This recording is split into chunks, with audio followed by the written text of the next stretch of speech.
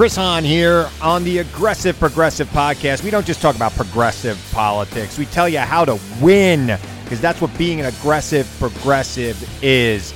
Check us out every Tuesday. New episodes on Pandora, iHeartRadio, Apple Podcasts, or wherever you get your podcasts. Don't miss a week. The Aggressive Progressive Podcast with Chris Hahn.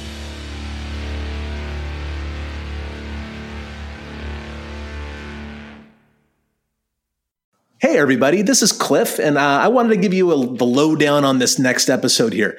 We thought we'd try an experiment and watch a Finding Bigfoot episode in real time and kind of talk about what went on behind the scenes and heckle each other, and you just have fun with it.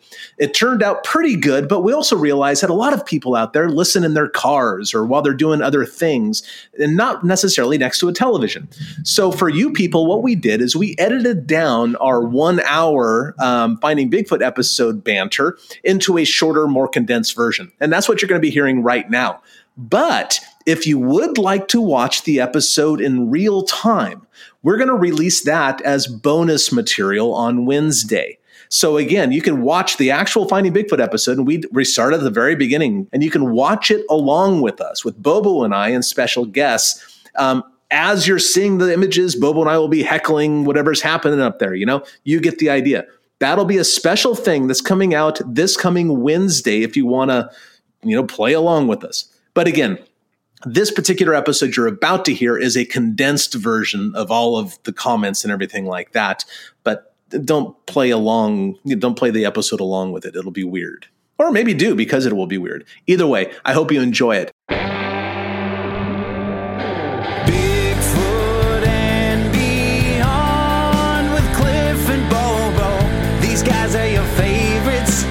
Share, subscribe, and rate it 5 stars. Bigfoot and Beyond, the greatest podcast. Wherever you're listening or watching, remember, always keep it squatchy, yeah. And now your hosts, Cliff Berkman and James Bobo Fay.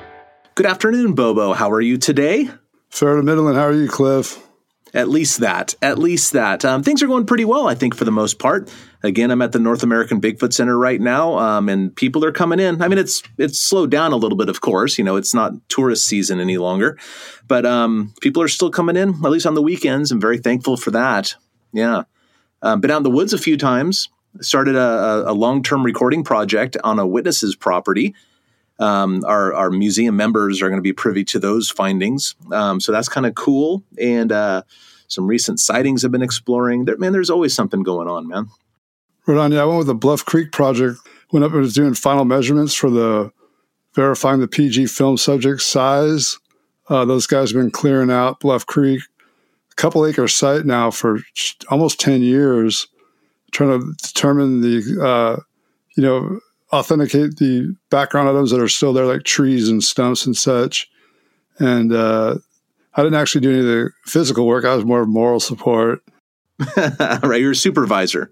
Yeah, but I was supposed to be the stand-in guy for the Bigfoot, to do it, because I did the walk back when we did it 10 years ago. So they wanted the same guy, but it rained. So we got rained out that Sunday, and then Danny Perez and Rowdy had their K100, the old 1960s Kodak camera they used to film the PG film. They didn't dare risk get those wet because they're really hard to get and they're expensive. So we had to postpone, but then I had a doctor's appointment I couldn't miss, so I had to leave that night. But man, it was sketchy. That was one of the gnarliest drives ever coming out of. If I didn't have 4-wheel drive, dude, I would not be here. I would have slid off one of those snow and ice storm up there. That's a dangerous place. Anybody can get lost there, and if you're foolish about it, you're going to die. Well, Bobo, today we've been also getting a lot of requests to go back and watch another episode. Apparently, people enjoy this sort of thing. We enjoy it too, because I'll tell you, I don't go back and watch Finding Bigfoot episodes unless I'm with you now for the podcast. And we've been getting a lot of requests for us to go back and do another earlier one. So we've dug through the archives on Discovery Plus. And again, Discovery Plus is that streaming service for Discovery.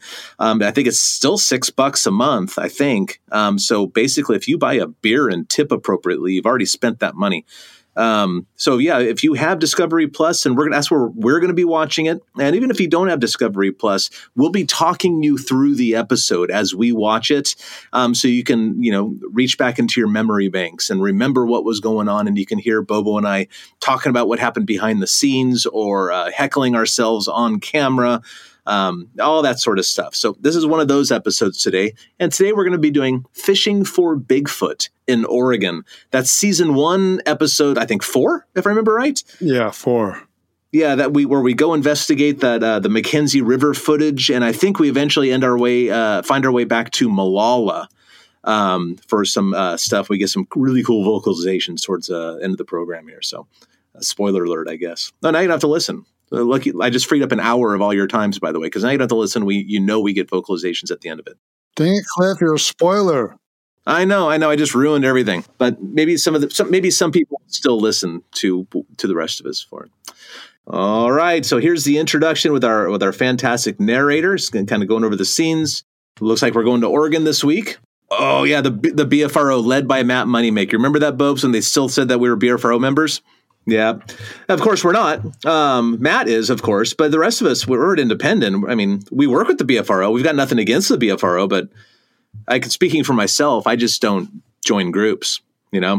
Anybody who says I'm in their group, I may help them out with something, but that might be a stretch, really. I'm not in any groups. I don't get along well with other people, This is bringing back some memories, man. This is over 10 years ago now. Yeah. We filmed this in February 2011, which of course is over 10 years ago. I was so stoked to go there. This was a great one. And of course, this is all first season stuff. So we're like learning the ropes at this point. We may have had a format at this point because we filmed this one after the Georgia and Florida and all that stuff. I think this was the second to last one that we filmed, I believe. You're right. 1,300 reported, about 10 million sightings. Yeah. Yeah, that's important because, no matter how good of a database the BFRO is, what do you think, Bobo? They probably have 1%? No, for my personal, from what I've seen talking to people and reading reports, it's about 1 in 400. Because I'm not sure. I'd have to go look at the BFRO database for Clackamas County, where I am right now in Oregon. And I think they have 13 or 20 maybe. But gosh, in the last year and a half, 2 years at the museum alone, we have something like 150 reports. Oh, yeah. I've talked to, in the last 30 plus years, I've talked to over probably 3,000 people within 50 miles of me that have had an encounter or sighting. There's that video. Oh, yeah. So now we're looking at the Mackenzie footage where the fly fishermen were going down river in a drift boat, I believe, and they filmed a dark figure on the left-hand side of the river as they're floating by, and they thought that maybe it was a Sasquatch. Look at the young Finding Bigfoot crew. Yeah, we got to get Renee on here. Reached out to her, so she should be coming on here pretty soon. Yeah, Renee I think she would enjoy this. I don't know what we talk about with Bigfoot and stuff, but man, I know she'd have a lot to say with Finding Bigfoot. Moneymaker. Short hair, no mustache. Who is that guy? He has a mustache. Yeah, I guess he's got a mustache buried in that beard. Yeah, and of course, this is at Fish Ladder. I guess that's the rapids where they filmed this thing on the Mackenzie River. Mackenzie River kind of flows into the Eugene area. So if you go to Eugene and hang a left if you're heading south and go up into the mountains, that's where this whole area is. And a ton of stuff comes out of here. Look at you, Bubs. It's hard to. Yeah, at that point of the year, man, that water was flowing. Yeah, a lot of people back east and stuff where it, kind of just rains and then the water comes up. For us, our big water is when the snow melts in the spring, early summer. Yeah. Yeah, and that's no joke, man. The Mackenzie River has a lot of water flowing through that thing. So yeah, these fly fishermen guys too, from the fly shop. I forget the name of the fly shop, but they go down this river daily sometimes in their guiding trips. These guys are badasses. Dude, how awesome is their job? Pretty good, man. Almost as awesome as ours. Oh yeah, so February. Yeah, let's go whitewater rafting in February. Thanks, production company. Yeah, Chris, there he is. Chris and Matt. Yeah, Matt Sansbury. That's right. That's the name I remember. Yeah, so we're interviewing the witnesses right now, or at least the fly fishing shop owners and fly fishermen, showing a little bit extra footage of them going down the river there. I think the fly shop still is in existence in Eugene. They should be. I mean, it was a great shop. Have you fished the Mackenzie? No, I never have fished the Mackenzie. You know, it's hard to fish anywhere else when the Sandy River's real close and the Clackamas and all these local rivers. Yeah, Renee talked about fly fishing it. Yeah, I'm not sure if she's fished that. I mean, she said she did. Okay, so yeah, right now the fly fishing guys are just talking to us about their observations and what they normally see when they're going down the river. And they say that they don't see a lot of people in this area. When I went over there for the recreation, I found like fire pits and really well-worn trails and litter and stuff. So people definitely went there. Oh yeah. I had actually done an investigation. You can read about it on on my website, not the museum website, but cliffbarackman.com. And I shot a little video at the area. This is before we actually went to the site. This is before we filmed Finding Bigfoot. So I'd already kind of come to the conclusion that this may not be a Bigfoot. Like we're looking at something that may not be a Bigfoot in this film. And then they asked me to do the episode about the film. And I go, well, I've already come to my own conclusions, and they didn't seem to mind. So we got to go do it again. But I thought this was a great opportunity because I knew they were going to put us down the river in a raft where we can take photographs from the same position or real close. Because when I was there in the summer, I had to get out there with waders. My friend Will got out there with waders, and we took shots as close as we could, but we couldn't get to the deep part of the water where the actual footage was taken. I was pretty stoked I didn't have to get in the raft that day. I bet. I was kind of excited to get in, but that excitement did not last long. Shortly after I got into the raft in the full dry suit and all that other stuff, I couldn't feel anything, let alone excitement. Remember like the biggest helmets they had was like medium large and Moneymaker's head was just squished? Oh, yeah. Yeah, when my head was, I've got a big noggin, man, so my head was squeezed in there too. I just remember Moneymaker, I just remember them like having to force it on, like it was like a struggle to get it on. And it's like, I was totally in pain, uncomfortable, just hating it. Oh man, looking at this, it was so unpleasant to be in there. Yeah, so a lot of shots going down the river there, and it was so hard to even talk at that. I mean, towards the end of the float, man, I could barely speak. I was so cold. You know, you get so cold, your brain freezes up, and for me, that could be like 50 degrees. The air was like mid-20s that day, high 20s or something. Oh yeah, I just froze. You have to do a size comparison if you have a video. With known fixed points, you can get in there. It's so important. And if you can use the same camera, that's even better because focal point changes everything. The focal point of the lens. There's Bobo being the Bigfoot. Look at that. Perfect. Perfect again, Bobo. Stand there and look big. You did a fantastic job. Stand there and look like a primitive ape man. Got it. Yeah, it was pretty sketchy. Like Bobo just asked me, of course, on camera, like, how was it holding the camera? It's like, well, I was doing the best job I could, but like you're in the water. The last thing I wanted was to go in that water. So, and of course, I've got control issues, so I'm looking and make sure we're not going to hit any rocks and all that sort of stuff. And it was gnarly. That was a heck of a way to start the Finding Bigfoot show, doing sketchy stuff in the middle of winter. Yeah. So the creature or the figure was about 6.5 feet. Yeah, I think later analysis of this footage showed that that whatever that dark figure is, it seems to be a person wearing a hat. It's just bad lighting, it seems. So I'm strongly inclined to think that this is actually just a dude on the side of the river, especially after going there and finding there's a campsite there with a parking area. You can pull off. There are fire pits, like you were saying. You can see like he's wearing a backpack or something. Or there's a jacket line. His arms are too short. Yeah, I'm inclined to think that is not a Bigfoot. I know the fly fisherman guys, they wanted it to be one, but I don't think it is. Well, okay, Matt's saying that even though whether or not the figure is a Sasquatch, there are still sightings in the area, and he's absolutely correct. A ton of stuff happens up the Mackenzie River. I did a speaking event last year, and I think the year before up at Mackenzie Bridge, and of course that whole community got burnt out last year with the fires, unfortunately. But yeah, it's terrible. But I got 10 sightings probably from doing those 2 jobs. It is a great area, though. I've always really liked the Mackenzie. So beautiful there, man. It was pretty that night, although it was pretty cold. Yeah, so Bobo now, for the people at home, is explaining how he's had a lot of good luck in storms because Sasquatches use the sound as cover to approach closely. Can you tell us a little bit more about that, Bobes? I was in the redwoods mostly. But yeah, I mean, when the big drops coming down, especially in those trees like 200-300 feet tall, those drops coming down get a lot of momentum and get pretty big. So then all of a sudden you hear snapping, like branches breaking. When it got heavier, like or the wind picked up and the really got loud, you'd hear them come in. Then there's that one we did in Tahoe area, Sierra Nevadas, where we had that raging storm. We had good calls come up to us, and then West Virginia we had calls in that storm.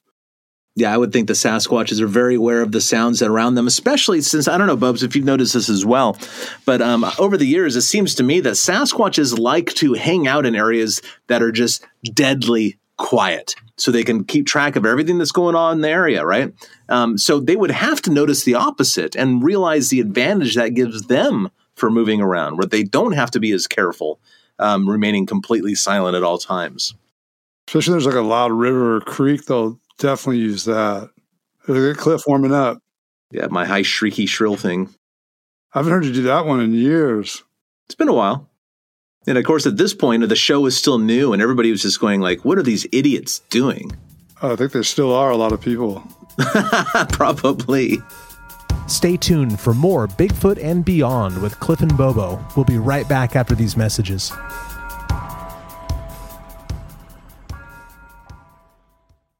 Sonidos of our music. Sonidos of our voices. Sonidos of our stories. Listen to the sounds and voices of Latin music and culture with Pandora stations like RMX, La Vida en Pop, El Pulso, and Satélites, and podcasts like Rubirosa and more. From music to stories, all that we are is in the sonidos of our culture. Listen now on Pandora.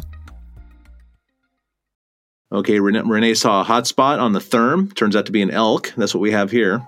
Oh, yeah. And it's possible that sometimes the way they edit it, they'll keep showing like the ambiguous shot and not show the shot where you can see like it on four legs.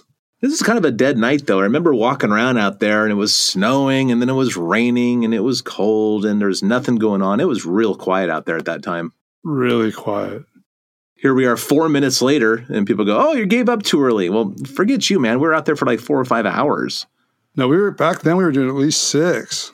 Yeah, it was a long time, man. These night investigations went on, sometimes when it was slow, just dragged on and on and on. I mean, yeah, in the winter times we'd get out there dark at like 6:37. We wouldn't come back till 4 or whatever. Yeah, it was a tough gig, you know. Look at that. You can totally see that it's a total person. Yeah, I sure think it was a person. Oh, look at that lousy map they used first season. They sure got better at that. That's really bad. Yeah, all this B-roll here, like going through the bridge and everything, that is the Mackenzie Bridge area. That we went to that pizza place. Bigfoot and Brow, whatever. Yeah, Bigfoot and Brews, I think. And he has a Bigfoot statue that's still there. In fact, it's still there today, yeah. I drove by there last year at some point. Ike's Pizza, that's right, Ike's Pizza. They have a lot of Bigfoot stuff inside there. I think a handful of casts and a big Bigfoot that I think you're going to see here in a moment on the screen, if I remember right. There it is. This is a good one. It ain't no Murphy, but that's a good one. That's the silhouette of the shape I saw when I had my first sighting. Just like that build. Yeah, same build, like smaller head, not the giant head everyone talks about.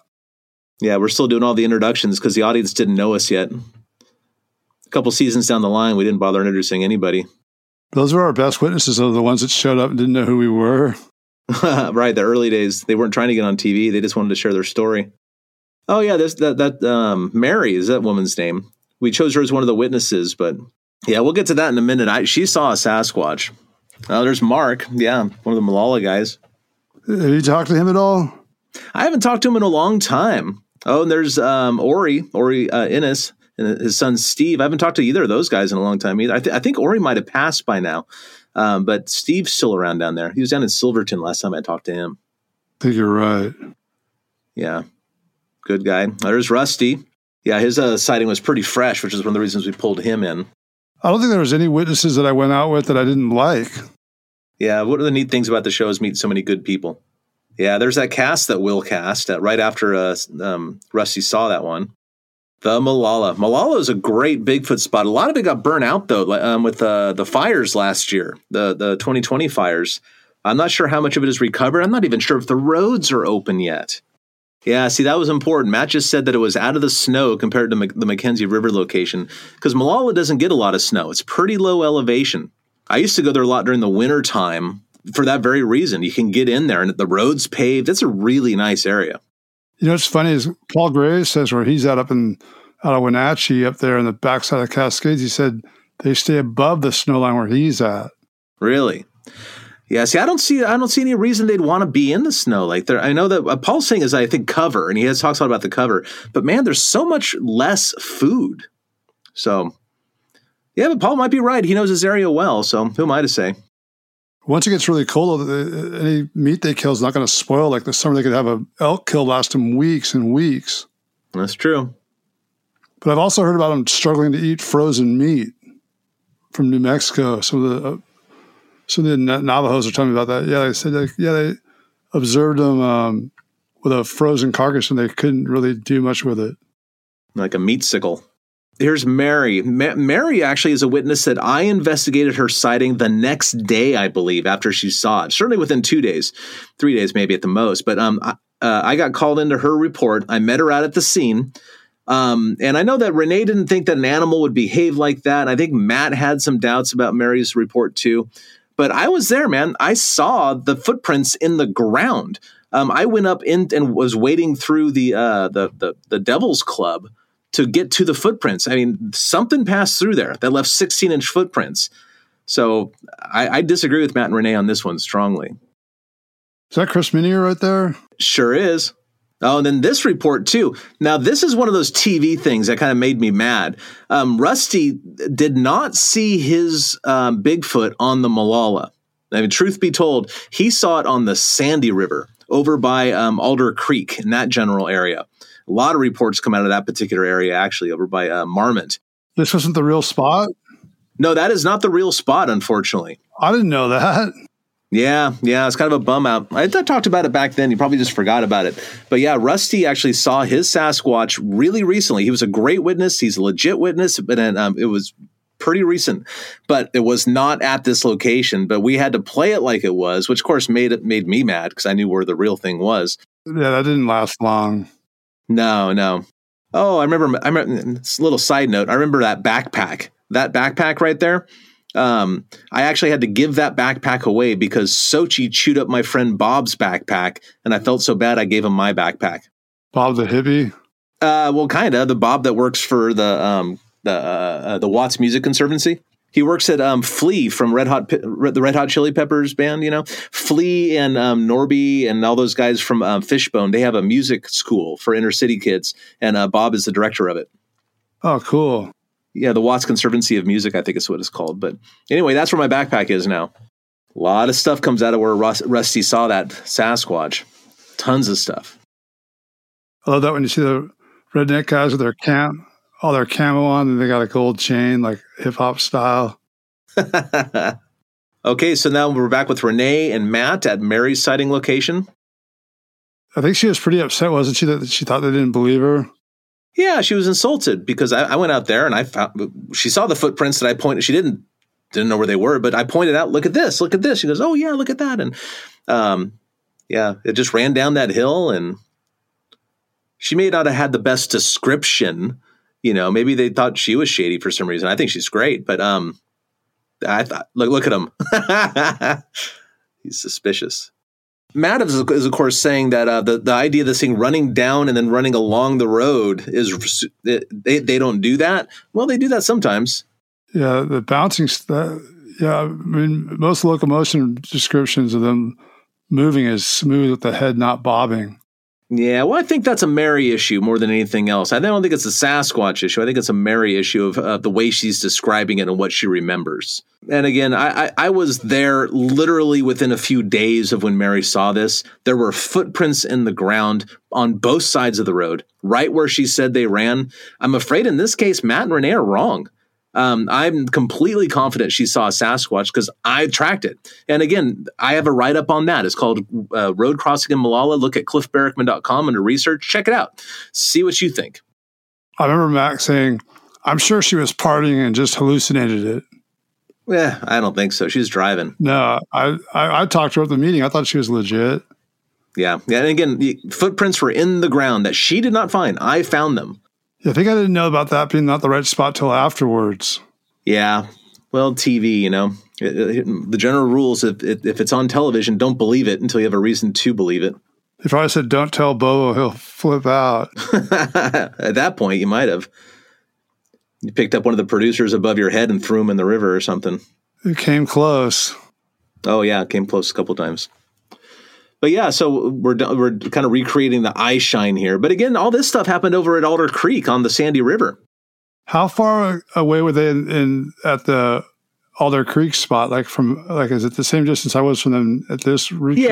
Yeah. The Sandy's about the same size in both spots. The Sandy and the Molalla are about the same size river in general. But of course, over that Alder Creek place, so many Bigfoot things happen at that location because there's a saddle that leads over into Bull Run watershed right there. All the animals move through there. I got a report just 3 weeks ago. A woman was in here who lives over in that area, and she saw a Sasquatch walk through her yard like at 4 a.m. one morning, spitting distance from where Rusty saw this thing.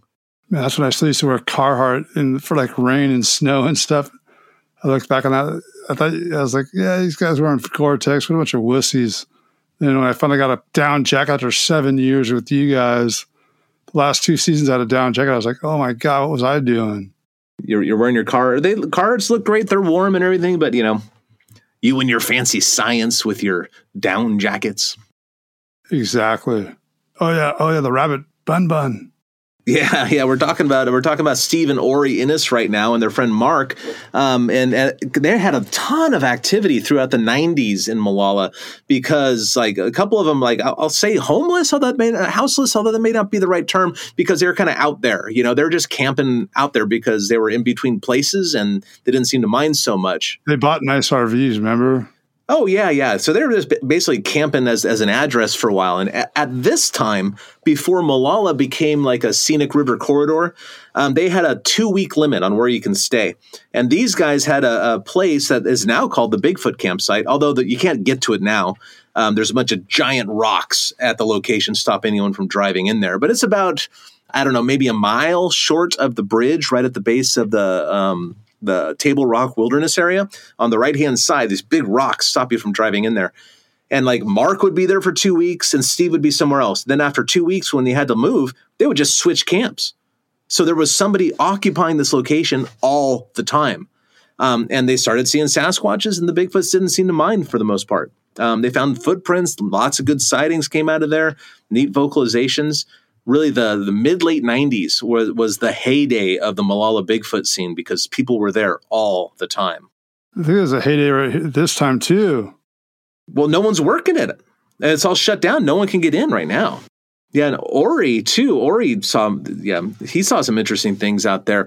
Ori was, Bigfoot files. Former Oregon Governor Ted Kulingowski tried to pass a law in 1977 that would make it illegal to what? A, falsely report a Bigfoot sighting. B, harass a Bigfoot. Or C, make Bigfoot howls after 10 p.m. A. I think it's B. We'll see. B. I got it. Harass a Bigfoot. Yeah, he tried to pass a bill. It didn't pass. It didn't go through.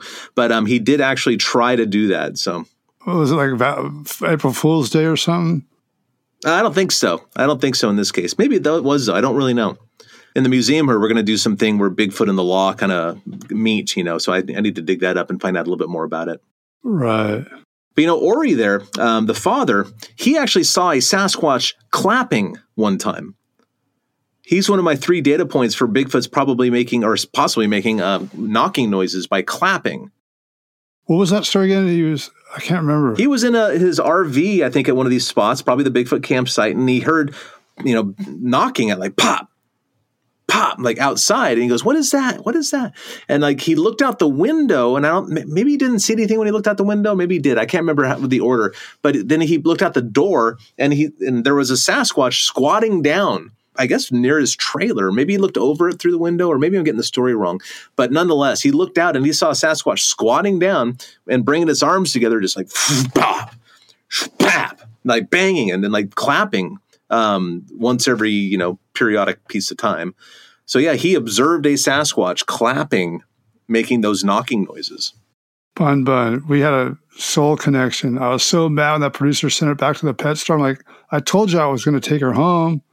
And she sent her back. And then I went to go pick her up when we got the day off, and they'd already sold her. Yeah, and for our people who are not watching along with us but listening, Bun Bun is the rabbit that we used. We put a rabbit in a cage with glow sticks on it, trying to attract a Sasquatch in. Now, of course, the rabbit was not in danger. We actually got grief about this. People were saying that we were being cruel to animals and all this sort of stuff, but I'm not sure that I think if a Sasquatch came in, maybe that would be cruel. But Bun Bun was well taken care of. We were never more than, say, 100 yards away from Bun Bun. And really, with all the lights and everything, how's a Bigfoot going to sneak by us and get that thing? And if it did, it'd be worth it. Bun Bun was ready to dive on that sword for science advancement. Well, aren't we all, though? Aren't we all? And, of course, Bobo took affinity to the rabbit. Bobo named it Bun Bun. Makes sense. Paul Graves has a song about it. Oh, yeah, that's right. I forgot about that. Okay, so it looks like the lights on the rabbit cage are being moved around a bit. Maybe Bun Bun is just shifting his weight inside the cage, or maybe something else is going on. I wasn't sure what was going on that night. Okay, so the glow sticks are moving under the cage. We're Thurman. We don't see anything in there. It was weird.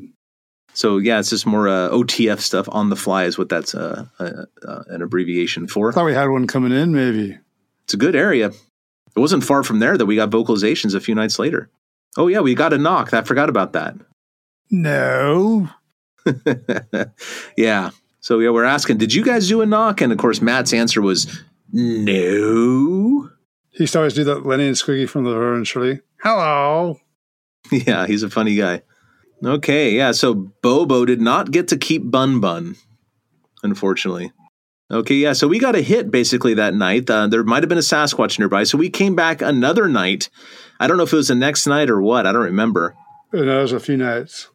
With a sound system. And then Matt and I went up on the ledge there. Here we are setting up our sound system here, 500 watts worth of it. And we actually went up Horse Creek is where we were, up in the Malala area. And kind of circled back around so we'd have an expanse to blast down into the valley in case something's down there listening. That was a good system. The thing cranked. That's when Maker fell asleep, remember? Oh, we'll get to that. We'll get to that. Little foreshadowing there for you. And we're explaining the plan right now. We're talking about doing the vocalizations, and then Renee and Bobo are going to hop on electric motorcycles and go piddling around. And, of course, you guys got to do that because you're the two with the motorcycle license. Nowadays, we probably just use those electric bicycles. Oh, yeah, they're awesome. Oh, they're way better than the motorcycles were. Yeah, Renee was the only licensed motorcycle person. Remember, she crashed when we were in Indo, just fully made Moneymaker crash. Oh, in Indonesia. Yeah, but I thought you had a motorcycle license, Bobo. No, I lied. You just lied? Okay, perfect. I told her, I'd owned motorcycles and I rode them a lot, so I was comfortable riding them. But a license, forget that. Oh, no. Stay tuned for more Bigfoot and Beyond with Cliff and Bobo. We'll be right back after these messages.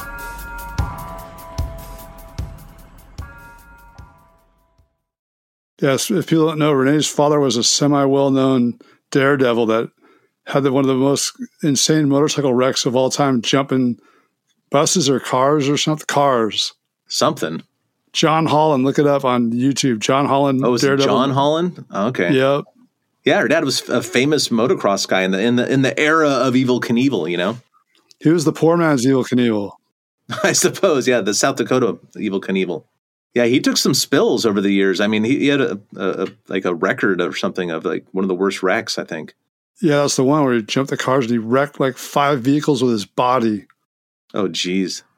Now, this is interesting. We actually weren't blasting. Didn't we blast Ori's thing, or didn't work? Is that right? Ori had a vocalization. And this is the Ohio howl that Matt recorded. And then it started warming up, like the clouds came in and it started getting hot. We were walking around everywhere. I was taking off my jacket and all that. And I set the parabolic down. And oh, no, we got a call from the network in New York saying, emergency, emergency. One of your cameras isn't working. We got all this footage with no sound on one of the cameras. And it was a camera with my team, so we had to stop, pull the tapes out. Everything shut down sound. I hate to interrupt, but the vocalizations are going right now, Bobo. Okay, yeah, so the vocalizations are going off right now. You know, it's funny. I was on top of the hill. Matt had sat down for a few minutes and actually fell asleep when the vocalizations are going, and Hamill was up there with us. So he grabbed it and we filmed it and everything. So we got some reactions and everything. But yeah, we got awesome vocalizations recorded. And then, of course, we're trying to figure out where you guys were and try to triangulate and stuff and get down the hill and get as close as we can to these things. We heard the best vocalizations I heard in the whole show that night, and all our gear was turned off for like 5 minutes, and that's when it happened. Well, we got it all.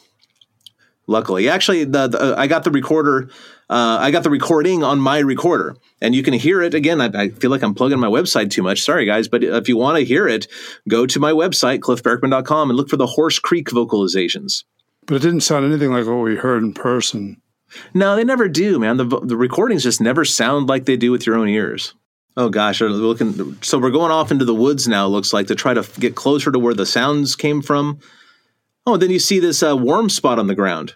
I forgot about that. Did you pee there? No. All right. So, yeah, you're talking about how you've seen lots of urine in a therm, Bobes. Well, so have you. That's true. That's true.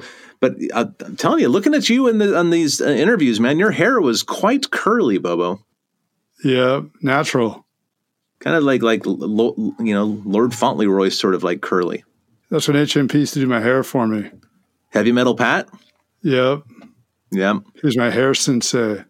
You definitely took some time for your hair. And it paid off, I'd say, too, in the long run. Yeah. Yeah. All right. So now I remember this. We were walking towards each other on the road for about a mile or two apart, trying to get one to come in close. And spoiler alert, we failed. I thought for sure we were going to get him that night. I was positive. Yeah, there were a couple times over the years I thought we were going to get him for sure on camera. You got to hit on a therm, see what's going on. Oh, that's us coming up, isn't it? Yeah. Renee was a good hiker. Oh, yeah.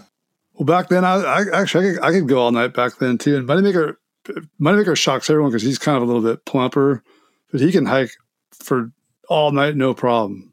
Okay, so this is kind of is this the final thing? I think it is, where we're getting together and saying, yep, we tried and didn't. If I was holding the parabolic in the right direction when it happened, we would have got some of the best calls ever. Oh, look, this is audio from Cliff's digital recorder. They gave me credit for it. That's nice of them. Because those calls were way closer to us than you guys. We heard them way louder. Oh, yeah. Yeah, but we had some elevation, too, so that helped us. All right, so there we go. That's the end of the episode there. Finding Bigfoot, the Oregon episode, the very, very first Oregon episode here. All right, so yeah, but Bubba, do you have any thoughts on the episode there? Just utter frustration. How so? That we didn't get what I heard. Well, we have 99 more episodes to be frustrated through then. That was the first. That was the first of the Curse of Bigfoot episode we had. It was the fourth one where we had set the equipment down, and then sure enough, that's when the call happens. Oh, I have to say that is a completely inaccurate statement. I'm sorry, Bobes, for disagreeing with you. But what about the very, very first night investigation in North Carolina when the cameras weren't running and we had a Bigfoot there? Oh God, okay, you're exactly right. That was I apologize for correcting you, but yeah, that was the most egregious one of all. Absolutely. But I thought it was a pretty good episode. It was a little frustrating just because I knew that we had to kind of fake the place where that encounter happened when Rusty's encounter did not happen on the Molalla River. It happened over on the Sandy River by Alder Creek. I heard this thing too. I can't find the actual source. And I've asked the person who told me this, and I think they're unsure too. So this may not be true.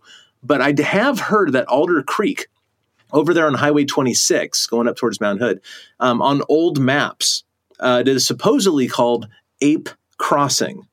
Now, I don't know if it's, that's what I heard, but I don't know if that's true or not, and I can't find the primary source at this point, I've asked the investigator that told me that, and he said he saw it somewhere or another, and, so basically it might just be a rumor. It might just be a rumor, but certainly there's enough Sasquatch stuff in that area that it's a very, possible rumor. It's certainly worthy of looking into. I love hearing those old name places because there's obviously those lists people have compiled having names of ape, devil, monkey, gorilla, creek or whatever, Gorilla Creek or Ape Canyon. But there was the one called in Mendocino on Branscombe Road. Back in the 30s and 40s, the loggers called it the ape taking station. It was a big stump where they'd put food out for the apes that would come in. Really? Yep. That's cool. That's cool. Find that primary source. I'd love to see that. Yeah, the guy that Drywall Mike was the guy that told us about it because he had a crazy encounter there. Like he got scared daylights out of him. Him and his buddy were deer hunting. They camped in there. This thing, he said, they thought it was a demon or something because it ran so fast. It screamed so ungodly. And it would circle their camp like faster than a horse could run way faster than a horse could run, but through steep, rugged terrain with, trees and bushes and shrubs. And they could just hear everything breaking. And they said when they finally saw it, it was only like 6'5", 6'6", something like that, but 400-500 pounds, just one of those super broad ones. Wow. That reminded me of a story that Steve Innes, the gentleman who was in this last episode we watched, he told me about when he was at the Bigfoot campground alone, because he spent a lot of time there alone. He's pretty much living there for a while. And I guess he was sitting in a chair and he saw like a little one peek out from behind the tree. And I say little one, like 4 or 5 feet, if I remember correctly. And I haven't heard this story for a long time, so I may have some of the details incorrect, but you'll get the gist. And he saw a little one peek out from behind the tree and he figures, well, I'm going to run at it because he hadn't done that yet. I'm going to run at this thing. So he got up and kind of sprinted towards it. And then when he got to where it wasn't there. And he looked around and he saw it on the other side of camp, peeking at it from behind a tree.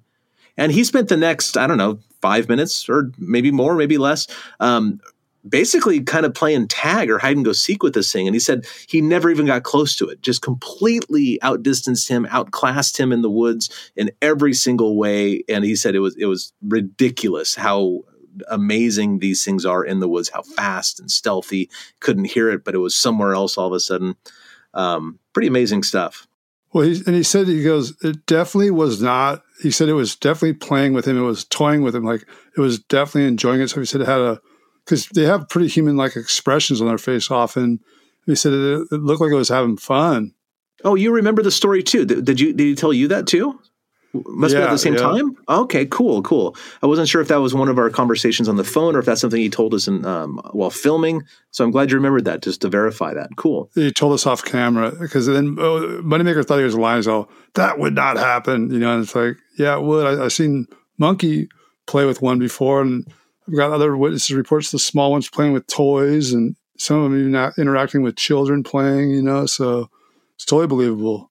Yeah, I don't see any reason why that isn't, something that a Sasquatch would do. I mean, it's unlikely because Sasquatches are unlikely, but all primates play, especially young ones. All mammals, really. It doesn't seem all that unreasonable to me. And really, it's hard to put Sasquatches into the they would or wouldn't do this sort of thing. They're weird animals, man. They do all sorts of crazy stuff. Yeah, I remember that. That was one of my favorite stretches of finding Bigfoot, man, when we went to Oregon and then up to Washington with the wizard Randy up to the Star Mountain. Yeah, Silver Star Mountain. Yeah, that would be the next episode. Maybe we should visit that one next. I think so. Yeah. I don't think we've had Randy on as a guest, have we? No, we haven't. Yeah, he's not the most computer savvy guy though, so that may be something that we do in person. And I think he's actually moved up on the peninsula now too. So. Oh, he did? I think so. Yeah. Lucky. Yeah, he's a good, lucky guy in a good spot. Cool, Cliff. Well, I guess that was fun. Yeah, it was kind of a blast from the past. Seeing and it's at this point, speaking for myself again, Bobs. At this point, I enjoy the Finding Bigfoots kind of a lot because I don't relate to that being me. Right. It's been so long now. It's like I'm just watching TV with these other weirdos.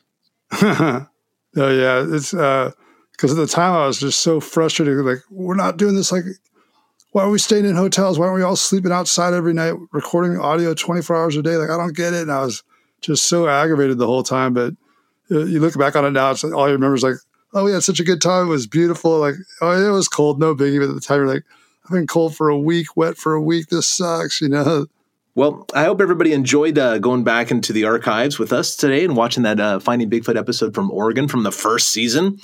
And, tell us what you like. If you like this sort of thing, write to us. Go to BigfootandBeyondPodcast.com, hit that contact button, and give us some feedback. What do you like? What do you not like? Although go easy on us on that one. We're doing the best we can for you. And of course, we also do the Q&A episodes about once a month or so. If you have a question for Bobo and I about any of the episodes, the Oregon one or any of the other ones that you've seen, again, BigfootandBeyondPodcast.com, hit that contact button, and then ask us whatever you want. If there's a certain guest you think would be fantastic, ask us. Talk to us. We're accessible, in other words. We're here for you. We're having fun doing this, and we want you to be involved somehow. So don't be a stranger. Reach out to us. And, of course, you can follow us on Twitter and Facebook and Instagram and anywhere else that you enjoy doing social media stuff. So all that stuff exists, too. Yep. And don't forget our T-shirts at SasquatchPrince.com. Support the show if you can. We'd appreciate that. I guess that's about it. Huh, Cliff? I think so, Bubs. I guess we'll have to put this away for a week and come back then and see what else has been new. Cool. Right on, folks. Well, thanks for watching and listening with us. Send in those comments. And until next week, keep it squatchy.